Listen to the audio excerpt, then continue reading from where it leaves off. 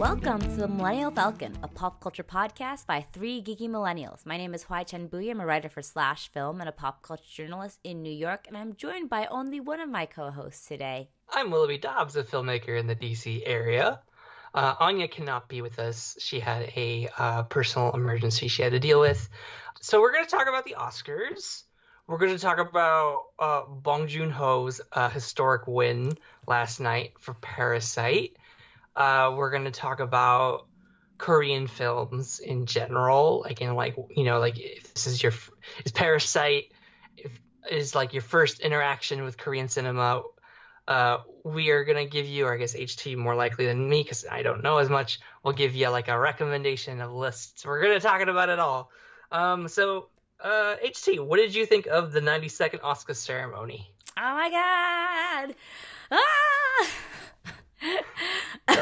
That was my reaction the entire time, basically. Man, is this what watching sports feels like? Because I just felt like this incredible high driving me through this entire ceremony as it got closer and closer to the big top trophy. And I was thinking, is Parasite going to win? So my friends and I had an Oscars watch party at my place, and we all, gathered around the TV, my new antenna that I bought on Amazon, and eating some ramdon and other Oscars-themed food. And we were just incredibly excited to see Parasite, which already was making history by just being nominated because it's South Korea's first ever Oscar nominations in history. To see it just hopefully sweep the awards. It's kind of been the underdog of this award season. Other movies like 1917, Once Upon a Time in Hollywood, Joker have been favorites of the festival and award circuit so far. 1917 was kind of like the expected winner for the big awards this year because it's, aside from being a good movie, it kind of ticks off all the boxes for what an Oscar-winning movie would be, and it had won a lot of the awards leading up to the Oscars. And yet, Parasite, just like the movie itself, pulled the rug out from underneath us and won Best Picture. Bong Joon Ho won Best Director. It won Best International Feature. It won Best Original Screenplay. And Bong Joon Ho made history, became the first person in 67 years to win 4 Oscars in one night since Walt Disney. And he's the only Parasite won the Palme d'Or earlier this year, as well as Best Picture, and that hasn't been done since the film Marty, which I believe was like in 1956 or something. So It's been a while. It's been a while, but other than that, this is a win that's breaking all sorts of barriers. This is the first foreign language film to ever win a Best Picture Oscar. It's the first film to share both Best International Feature and Best Picture trophies. And as I said before, first South Korean films ever be nominated for an Oscar, let alone win an Oscar. 4 Oscars 0 at to that. 60. 0 to 60. 0 really to 60. And it's just such a radical, amazing, progressive choice from the Academy, which has always been known as sort of like the stodgy institution that picks the safe bets and is basically like the boomers of Hollywood. And they went with a movie that takes down the class system and class stratification and the rich and poor division, and takes a mirror to that, takes a lens to it, and absolutely just awarded the best movie of the year, which is really a rarity for the Oscars, which is sad to say, but wow, I can't believe it. The Oscars did the right thing. We live in a world now where Parasite, Best Picture winner. And oh my God, I'm just like, I'm so happy. You're very excited. It's very fun. I know. I think it also, Bong Joon Ho has been known in film cinephiles circle as a master filmmaker for a while. With Okja and Snowpiercer and Mother and trying to list the hosts. He's never all his films have been quietly masterpieces that everybody talks about, like, oh, if you're gonna oh, Bong Joon Ho is like a filmmaker to watch. And Snowpiercer was the first film I ever saw of his, and then I watched Okja when it was on Netflix. And then when you recommended The Host for Anya and I to watch on our little like summer reading podcast, our book reports sort of thing, and that was that an experience to watch. That was his Jaws, his monster movie. Yeah, that was his movie that put him on the international map. Right.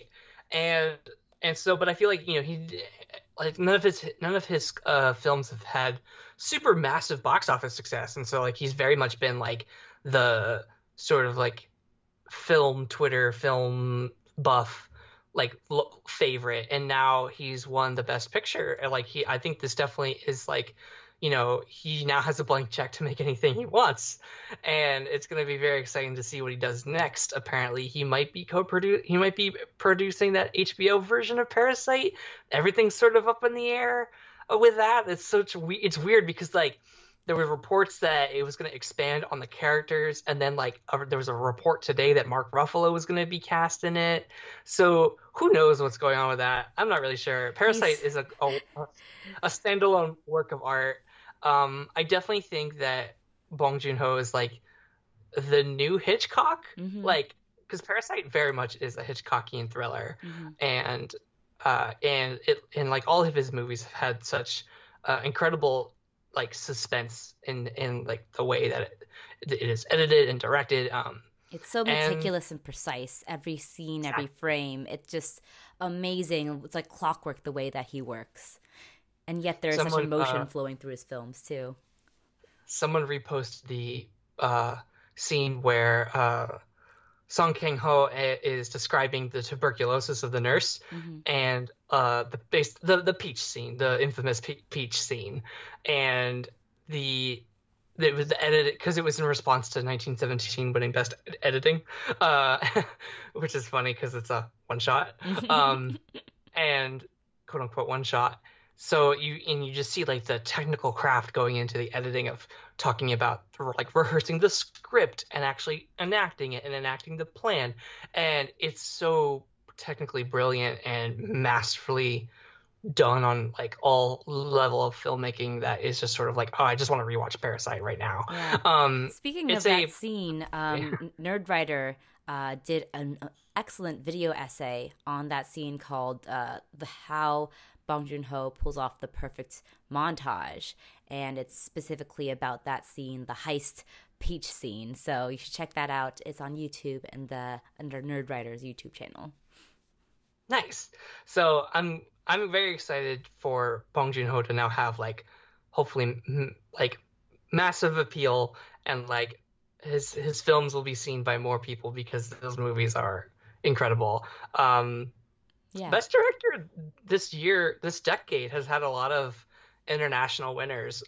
We've had like the Three Amigos with each winning at least one Best Director. Iñárritu won 2. Guillermo del Toro and Alfonso Cuarón, they all won a Best Director.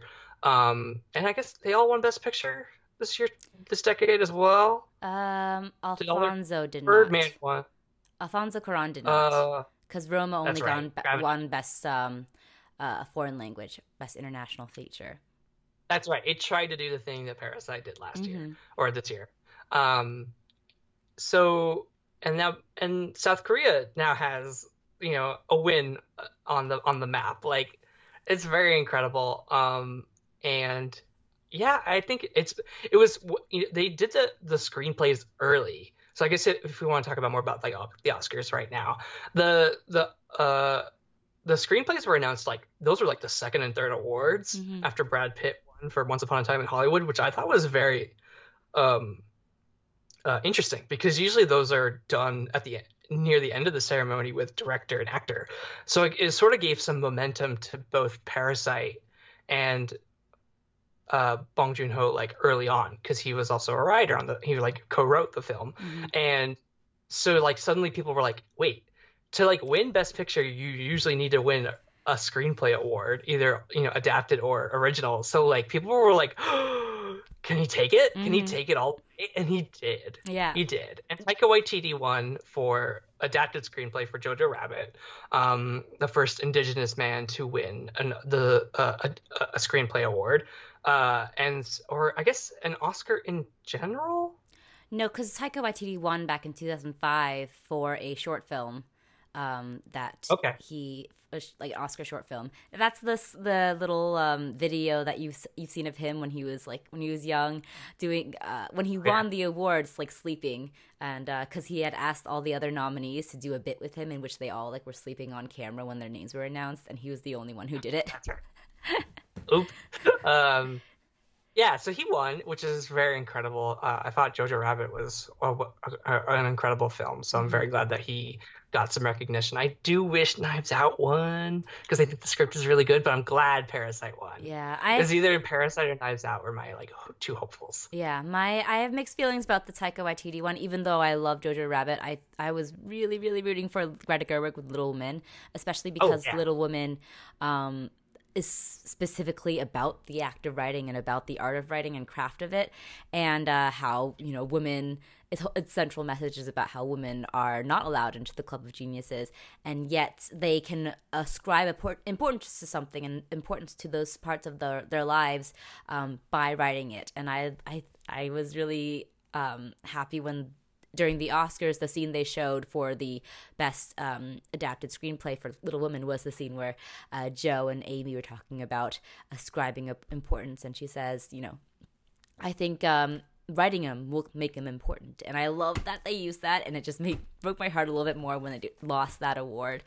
But I'm very happy for Taika Waititi and his win for Jojo Rabbit. Right. It's sort of like those are my two hopefuls for adapted screenplay, leaning more towards Little Women. But I'm very glad that Jojo Rabbit, who my Bugs Bunny, Jojo Rabbit, won the award. So Willoughby, were there any other? Yeah. Oh, I was going to ask you, were there any wins that you were really excited about, and were there any that you were a little bummed about? I was a little bummed that The Lighthouse didn't win cinematography, just because, like, I love Roger Deakins, he's great, and I still haven't seen 1917, and I know like the cinematography is basically like the thing you'd go to the movie for, and so it's probably a deserved win for him, which is funny because like it's like the dam broke, and when he won for 2049, Blade Runner 2049, and now he's won 2 Oscars in 3 years. Now he's getting which everything. I'm happy about. Yeah, Deakins. Yeah, Deakins. But The Lighthouse is such an extraordinarily weird film with amazing cinematography that I wish it was. It won, I believe, cinematography at the Indie Spirit Awards. Mm-hmm. Yeah. So it got some recognition there, and Willem Dafoe won like Best Supporting Actor there. So there's that. But yeah, no, I was a little disappointed just because I thought, the Oscars are going a little weird this year. Taika Waititi and Parasite. Maybe we'll get some interesting cinematography win. I was really surprised. This could be a super weird niche thing. The 2 sound awards did not go to the same film. They were split between 1917 and Ford versus Ferrari. And I was like, I don't think I've ever seen it where the sound awards did not go to the same films. Yeah, usually they go to the same ones, but this time it's split between War Goes Boom and Cars Go Vroom. There it is. If we had taglines or cold opens, that would be it. There we go. But yeah, I was generally happy with like all of Parasite's wins. I wish that The Irishman had come away with something, because it was, I think, the most nominated movie this year to come away with absolutely nothing. And Scorsese, is one of the most influential, legendary directors working today still, and he's one that has inspired so many of the directors who are nominated alongside him, including Bong Joon Ho, who during his Best Director speech gave this really heartfelt tribute to Martin Scorsese and got everyone to do a standing ovation for him. But yeah, it was, and that kind of dulled the blow a little bit of Scorsese walking away with nothing. And The Irishman, like, which Netflix poured a lot of money into, just like having no wins at all. And I'm upset about that. I was hoping that Irishman would at least come away with best editing for Thelma Schoonmaker. Would have been also the few women winning an award at this year's ceremony. And it was odd to me that it went to Ford versus Ferrari of all things, because I would have been happy with. Oh, that's right. I thought it was just like the oddest I win. thought it went to 1917. No, I would have been happy with it going to either Parasite or The Irishman, and instead of any of the discourse films, it went to Ford versus Ferrari. So that was very odd, and something that I was very unhappy with. And yeah, I mean, like we talked about a little bit before about like what our preferences are in our previous lead up to the Oscars episode. I wish that there was more love for Little Women, and that it didn't come away with only one Oscar, which was for costume design, which felt very sort of like the Oscars giving their requisite, oh, ladies, here, you get the yes, they were in dresses. Yeah. Yes, here's the award for the dresses. Here's the award for dresses because it's the girliest award. But yeah, it's something that all the wins aren't anything I didn't expect, because the acting nominees went to the ones who'd been sort of sweeping for the past awards season. Renee Zellweger won for Judy, though I wish that Saoirse Ronan won for Little Women. Best Actor went to Joaquin Phoenix for Joker. I was really rooting for Antonio Banderas for Pain and Glory. That was not going to happen, even though he was a favorite early on. And I'm glad he was nominated. I know, I'm happy he was nominated, because it's honestly a career-defining role for him, and he just broke my heart through and through. What else? I'm happy that Roger Deakins won Best Cinematography. I wished that you thought, Klaus. You wanted Klaus to win instead of Toy Story 4. I was really rooting for Klaus. I was hoping that I was really interested to see like if Disney and Pixar wouldn't dominate this year, because all the other films were like sweeping or like taking the trophies in the lead up to this. And Klaus won a bunch of Annie Awards, which is the animation sort of award ceremony, and Klaus, I think, is honestly the best of the animated films in the category. Yes, Toy Story 4 is good, but I really would have been happy if Klaus had won. But yeah, it's and Brad Pitt, of course, won Once Upon a Time Best Supporting Actor, and he was great. I was rooting for Joe Pesci. The Irishman, that would have been great. He gave us a soul-stirring performance. He came out of retirement for that role. And he wasn't even at the Oscars. He was like, I don't care. So that would have been great. But, otherwise, I am happy. I'm still like floating on a cloud for this ceremony, just because Parasite. Ah! Now did Marriage Story win anything? Was it the alt? It only won one award, and that was Laura Dern for Best Supporting Actress. That's right. Mm-hmm. I forgot that was for Marriage Story and not for Little Women. Spoiler alert, I think it should have been for Little Women. She was better in Little Women than she was in Marriage Story. She was good in Marriage Story, but she was very much like playing her character from Big Little Lies. And it felt very much like same energy. Yeah. Like a career award for her, which I'm fine with because I love Laura Dern. This is her first Oscar win, and she has long deserved it. If it's going to be for this one, then I'm happy that she won that. Yeah, and like that and Brad Pitt, they both got like career Oscars. Mm-hmm. And Renee Zellweger, I guess, or she won previously. She won for Cold Mountain.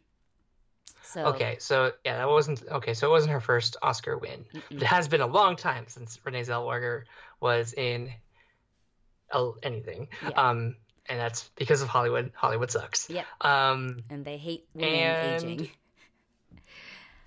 Yep. And probably just women in general. There's a lot of sexism in the Hollywoods. Yeah. Even though what did you think of? Oh, go ahead. Oh no, go ahead. I'm sorry. Well, I was going to say, speaking of women, at this ceremony, a lot of the jokes by the presenters and the show itself felt like it was trying to address the fact that there was very few women and very few people of color who were actually nominated in any of the categories. And I didn't like it. It felt very just glib and self-congratulatory, as well as being sort of like half-assed at the same time.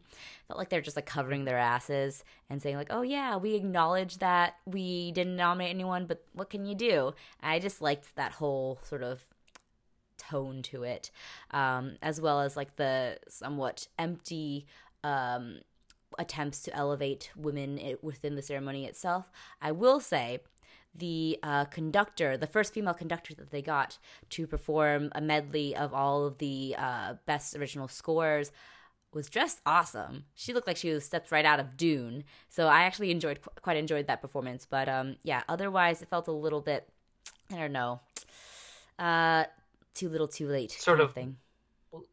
like a little bit of like, our bad. Yeah, very, very much so. A little pandering at points. So, but otherwise, the ceremony itself was a little all over the place. Did you catch any of the ceremony while you were watching on Twitter, Willoughby? I saw bits of it. It seemed like there was a lot of introducing of other people to introduce other things. Yeah. Like, did at one point Anthony Ramos introduced Lin-Manuel Miranda, who introduced like the best song category or montage, and then Eminem came out to sing "Lose Yourself" or rap "Lose Yourself" because I guess it's a rap. A song that won 18 years ago. Yep. And I guess he didn't perform then, so now he's performing now because like 18 years ago that's when the song is, and Billie Eilish, who's also 18, is just like, what the hell is going on here? Yep. There's the great reaction images. That's what I saw. It was a hot mess of a ceremony, but it was kind of enjoyably a hot mess. Like, it felt like they were just kind of, yeah, sort of like the Globes. It felt like they're just throwing a bunch of things at the wall to try to spice up the ceremony from your classic, just like here presenting the winners and everything. But in the process, they lost focus a bit, and it felt like the lack of an Oscars were more absent than ever. So, lack of an Oscars host was more absent than ever. But it worked a lot for them last year because it was so short and concise, but this time they went over because they were just like, what can we do without a host? Let's just add a few more gimmicks and random performances and a rap performance by that guy from Pitch Perfect. I will say, when Eminem came out to perform Lose Yourself, we all lost it. It was amazing. I get it. Because it came out right at the tail end of this montage of all of like these best original song winners of the past, and they started showing the scene from 8 Mile in which Eminem is about to go on stage, and we're like, they're playing this scene very early on. Are they going to even get to the song? Are they just going to play the entire scene? What if Eminem comes out on stage and performs Lose Yourself? And he did, and we all screamed, and it was great. And I know people hated it, but I absolutely loved it. It got my adrenaline pumping, and it was almost like a precursor for when Parasite suddenly comes in and sweeps the Oscars. It was just crazy. I couldn't understand it. I couldn't explain it, but it was great. And well, that's the thing. That's the thing about Eminem, is that you really just have to lose yourself to the music. Yeah. The moment you own it, you better never let it go. Mom spaghetti. But yeah, like, honestly, the moments of weird, surreal messiness were some of the best of the Oscar ceremony, but I do think that they could not do it twice. If they tried to go hostless again and do the same thing next year, it would definitely start to grate. But I enjoyed it this year. It felt very, like, accidentally charming in a lot of parts. So, yeah, I actually enjoyed this year's Oscars despite the messiness and lack of focus. I was ecstatic with Parasite winning 4 awards and Best Picture, and Bong Joon Ho's every moment on stage because he's a precious human being who did not deserve. And we love him, and I love him. I have this theory that, you know how we're sort of living in the darkest timeline right now, and how everything since 2016 has sort of been batshit, and Parasite's now won. It's sort of been like a very like hopefully a precursor to the fall. But I've seen just a ton of reaction videos of like people like filming their group losing their shit to Parasite's winning. Like, it's rare to get like Oscars reaction videos. But I'm just thinking that in the universe that Hillary Clinton won the presidency, I think Joker probably would have won the best picture in that universe, just to sort of balance the two out. So it's like karmic balance of the universe. Yeah, there's balance to the force, and in our dark timeline, we get Parasite, and in Hillary Clinton's presidency, Joker and Green Book would still win, obviously, but Joker would have won and swept the entire. It would have won everything Parasite won. It's a very cynical way of putting it. That makes me a little sad again. But no, I mean it's a completely fictional thing. Yeah. Unless you believe multiverse. In the multiverse, anything could happen. Doctor Strange is going to learn that in a couple of years. So no, but I'm very happy that Parasite won, and I'm very excited that this sort of energy, the eat the rich energy, is coming forward in 2020. Because capitalism is a cancer on society. Let's be real. Yeah. I shouldn't say that because, well, my parents would not be happy to hear me say that, but that's the lesson of Parasite. Just because they're not fans of communism. Just, you probably know why. Well, no, I mean, like, socialism is some sort of some regulation is needed. Pure capitalism is a cancer. Yes, there it is. There we go. We need something. So you know what? We need big structural change. We do. We need to rehaul the living world in addition to the afterlife, as you see in The Good Place, which also has the argument that there's no ethical consumption under capitalism. Yeah. Parasite and The Good Place exist in the same universe. Yep. We were lucky to have them. I know, they both a lot of endings in this year, in this month. But things don't have meanwhile, to end. No. With Parasite winning Best Picture. Do you have recommendations for people who may be interested in watching international Korean cinema? I do, in fact, because if this was your first time dipping your toes in Korean cinema, there's so much more to discover. Not just Bong Joon Ho's filmography, but other works by Park Chan-wook, Lee Chang-dong, all these other great, Hong Sang-soo, other great Korean directors. And I'm going to give you a couple of recommendations. I will say, I haven't seen all of them myself. I haven't even seen all of Bong Joon Ho's filmography. I have not yet seen his debut film, Pigs. It was it called Memories of Murder? No, Memories of Murder is the second film. Gotcha. A pig movie. What was it called? Not Okja. It was something. But yeah, I haven't seen his debut film, and I also haven't seen Mother. But let's go into a short list of movies that you can watch if you're interested in diving into Korean cinema. So you can watch other Bong Joon Ho films, like the ones we mentioned before, Snowpiercer and Okja, both on Netflix. Two of his Western films. Snowpiercer is also it's a sci-fi film, also about class, and is a nice complement actually to Parasite, because where Parasite is told in a vertical manner, Snowpiercer is horizontal. It literally divides. Yeah, I'd say. Go ahead. I was just gonna say, I'd recommend, if people are like sort of nervous about like diving their toes into like international cinema, I think Snowpiercer is a good bridge to that, because it is mostly in English. Chris Evans, it's got a lot of like American cast in it, but like it still has. It's very much Bong Joon Ho's film, and so I think that his sort of style and filmmaking is still there. So like it's a good way to be like, oh, now I'm gonna go back to Okja, or now I'm gonna go to The Host, and then broaden your horizons that way. Yeah. So yeah, Snowpiercer is a sci-fi film that takes place in a post-apocalyptic world that has been frozen in an effort to stop climate change. And the only survivors of humanity are on a perpetual train that travels around the world. The train of which is divided by class, with the poorest at the back forced to eat protein bars, and the front populated by the wealthy that live in decadence and luxury. And it follows Chris Evans' character, who is attempting to stage a revolution to take over the rest of the train, with the poor people in the back. And it's excellent. It's a great, taut sci-fi thriller. Check it out on Netflix.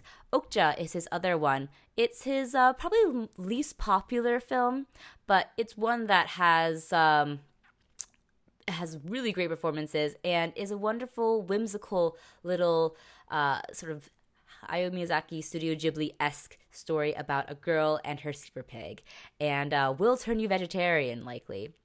Also stars... Nope. Did not turn me vegetarian, yeah.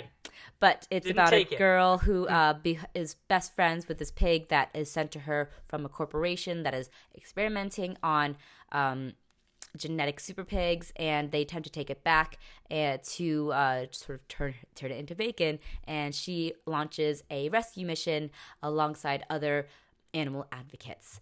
It's a great film, and also available on Netflix. But who's in it? Jake Gyllenhaal, Tilda Swinton, Steven Yeun, and good cast. It's a pretty good cast, yeah. Also, everyone going a little bit nuts. But I think the best of Bong Joon Ho's are actually in his Korean works. You can check out his big genre monster film called The Host. It was his breakout film on the world stage.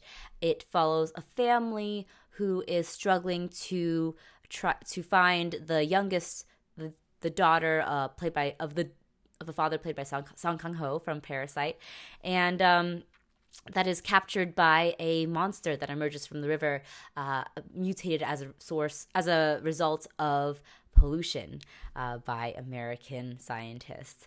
So it is a really great monster movie, and also a great indictment of both class and American corporations.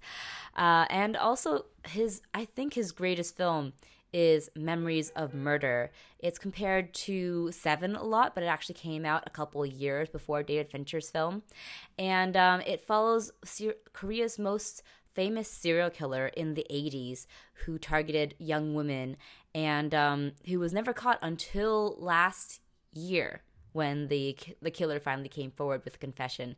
But the film is just fantastic. It's riveting, it's taut, and it has central characters who are incredibly unsympathetic, played by Song Kang-ho again, Bong Joon Ho's favorite muse. He plays a really horrible and misogynistic detective that you end up sympathizing with, and it goes to show just like Bong Joon Ho's deft ability to engender sympathy out of like really any character, and it's just really fantastic.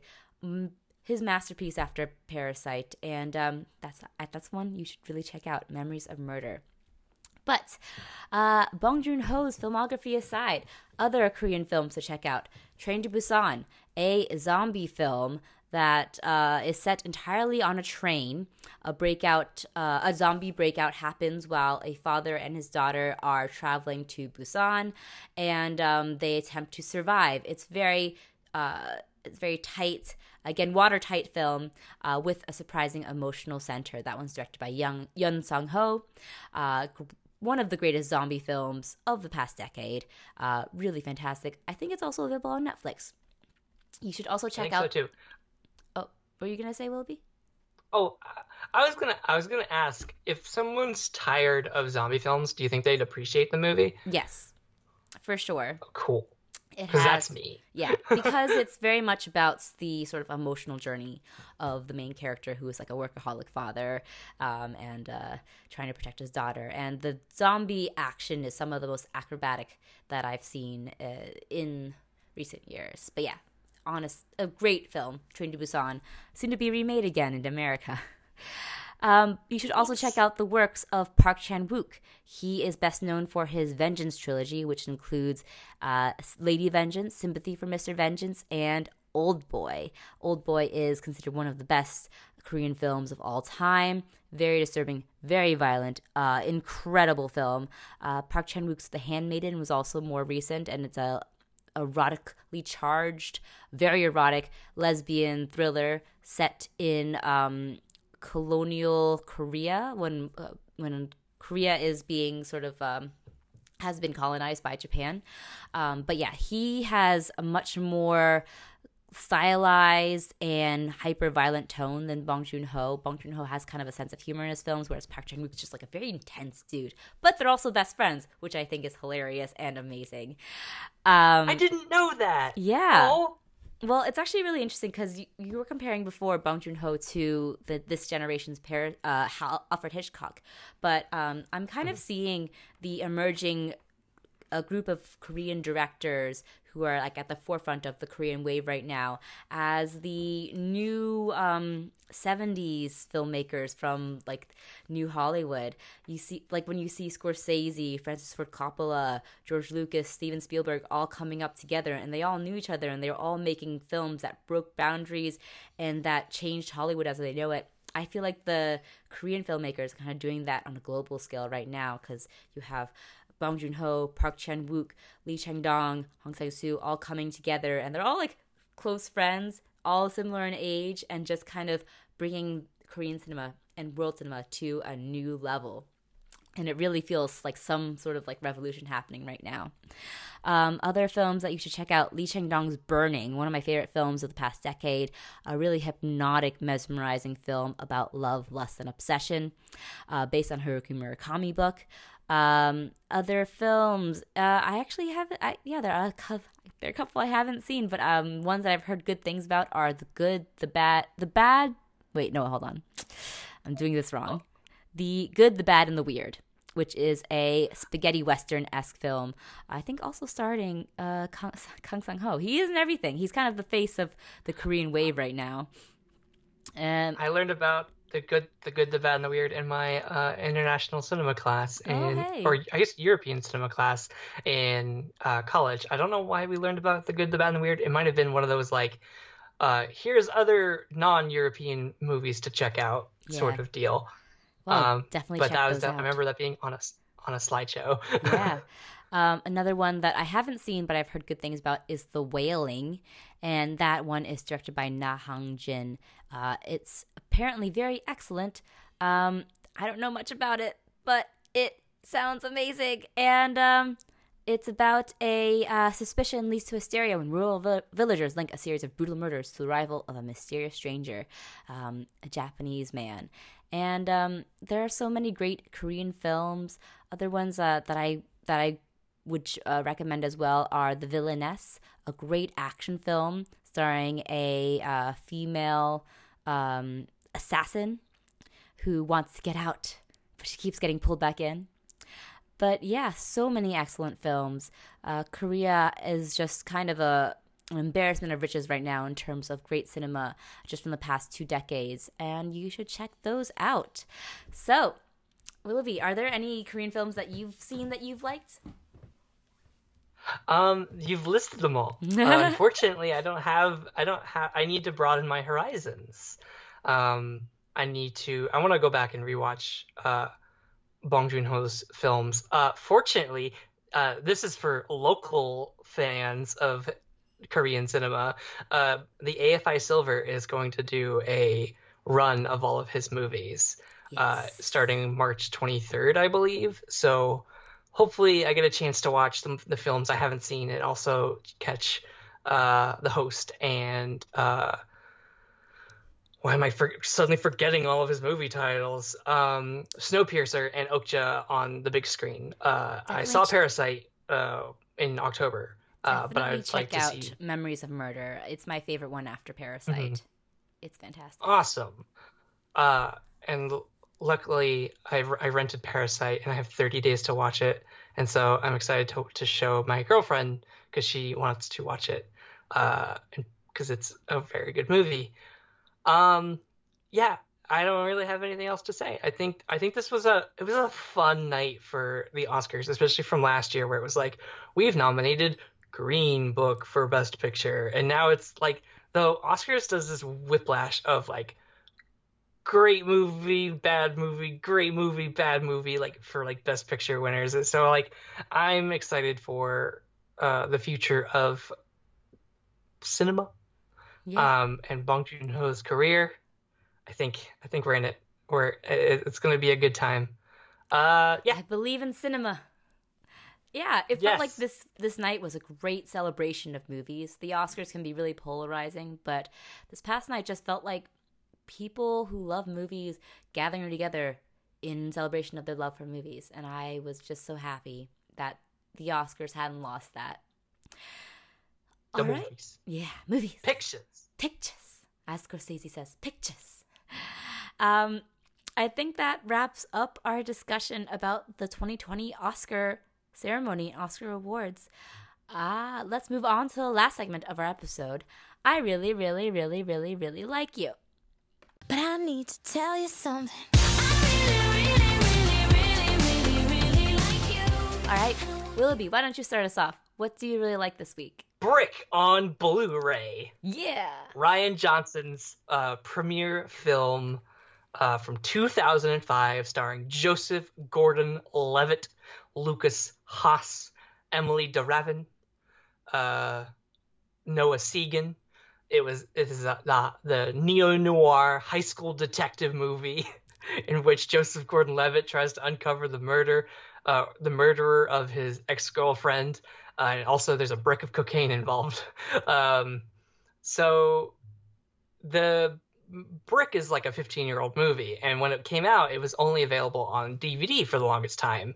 And recently, with the blown-up career of Rian Johnson, who directed The Last Jedi and recently Knives Out, now has the capital wherewithal to do a Blu-ray transfer of Brick, and that's what he did. So he went back and he like oversaw it and like made sure that it looked nice and perfect. And it looks the transfer looks really good. I have this movie on DVD, and it looks fine for being like a DVD, you know.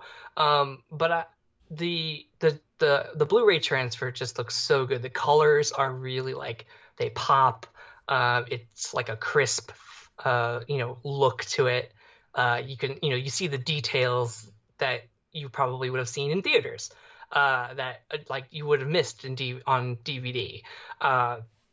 Because I was when I put on the movie, I was like, I don't remember it being this colorful, and it's probably because the DVD didn't have, the expert 1080p resolution to show you everything that you could see on theater. So I'm very excited for that. I also scored myself a Blu-ray version of The Brothers Bloom, which is Rian Johnson's second film, because it was like, Amazon's like, here's recommended what you should buy when you buy Brick, and the Blu-ray copy was right there, and I was like, all right, let's do it. So now, except for Knives Out, I own all of his movies on Blu-ray.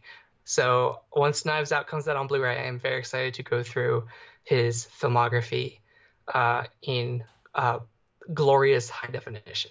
So yeah, that's Brick on Blu-ray. Woo! That's awesome. And I want to shout out to you, HT, for recommending I watch the film back in our freshman year of college. Oh, was that me? Oh, man. Yes, because it was on Netflix, and you were like, you should watch this movie. So I was like, I did, and then I loved it. Yeah. I don't even know how I first watched Brick. I think I just stumbled upon it on Netflix, and I was like, wow, This movie's great. I want to spread the word on it. And I did. Was it because you had, like, Joseph Gordon-Levitt? Was it Joseph Gordon-Levitt?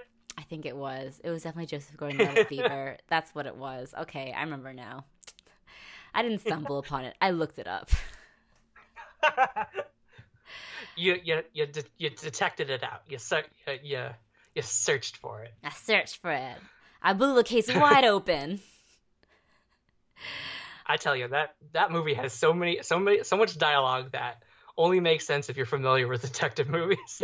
Truly, it's a true cinephile movie, but it's great. I haven't seen it since college, since that year that I like introduced it to you. So been a while. Yeah, I want to check it out. I wonder if it still holds up. But yes, I really like this week a TV series that I have been watching on Hulu with my roommate Rebecca, and it is called Rami. It was recently got on my radar because the lead actor who also created it, Rami Youssef, won a Golden Globe for Best Actor in a Comedy.